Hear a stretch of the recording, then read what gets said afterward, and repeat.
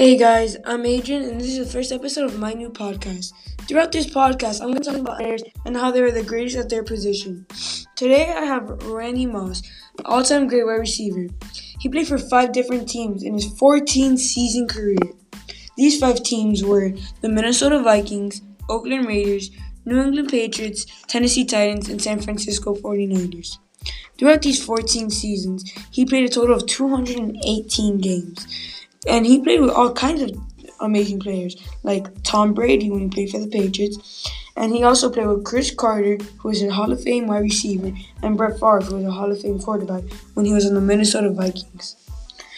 He had a total of 982 receptions in his career, with 15,292 yards for all those receptions. He was an amazing player. He can go up against any defender and still catch the ball. Because it was usually because of his height. He was 6'4", which is very tall for an NFL player. The season he had the most receptions was in 2003 when he played with the Minnesota Vikings. And that season he had 111 receptions. That season he also had his highest career season with yards, where he had 1,632 yards that season. And in 2007 he had his most touchdowns with the New England Patriots, which was 23 touchdowns in one season.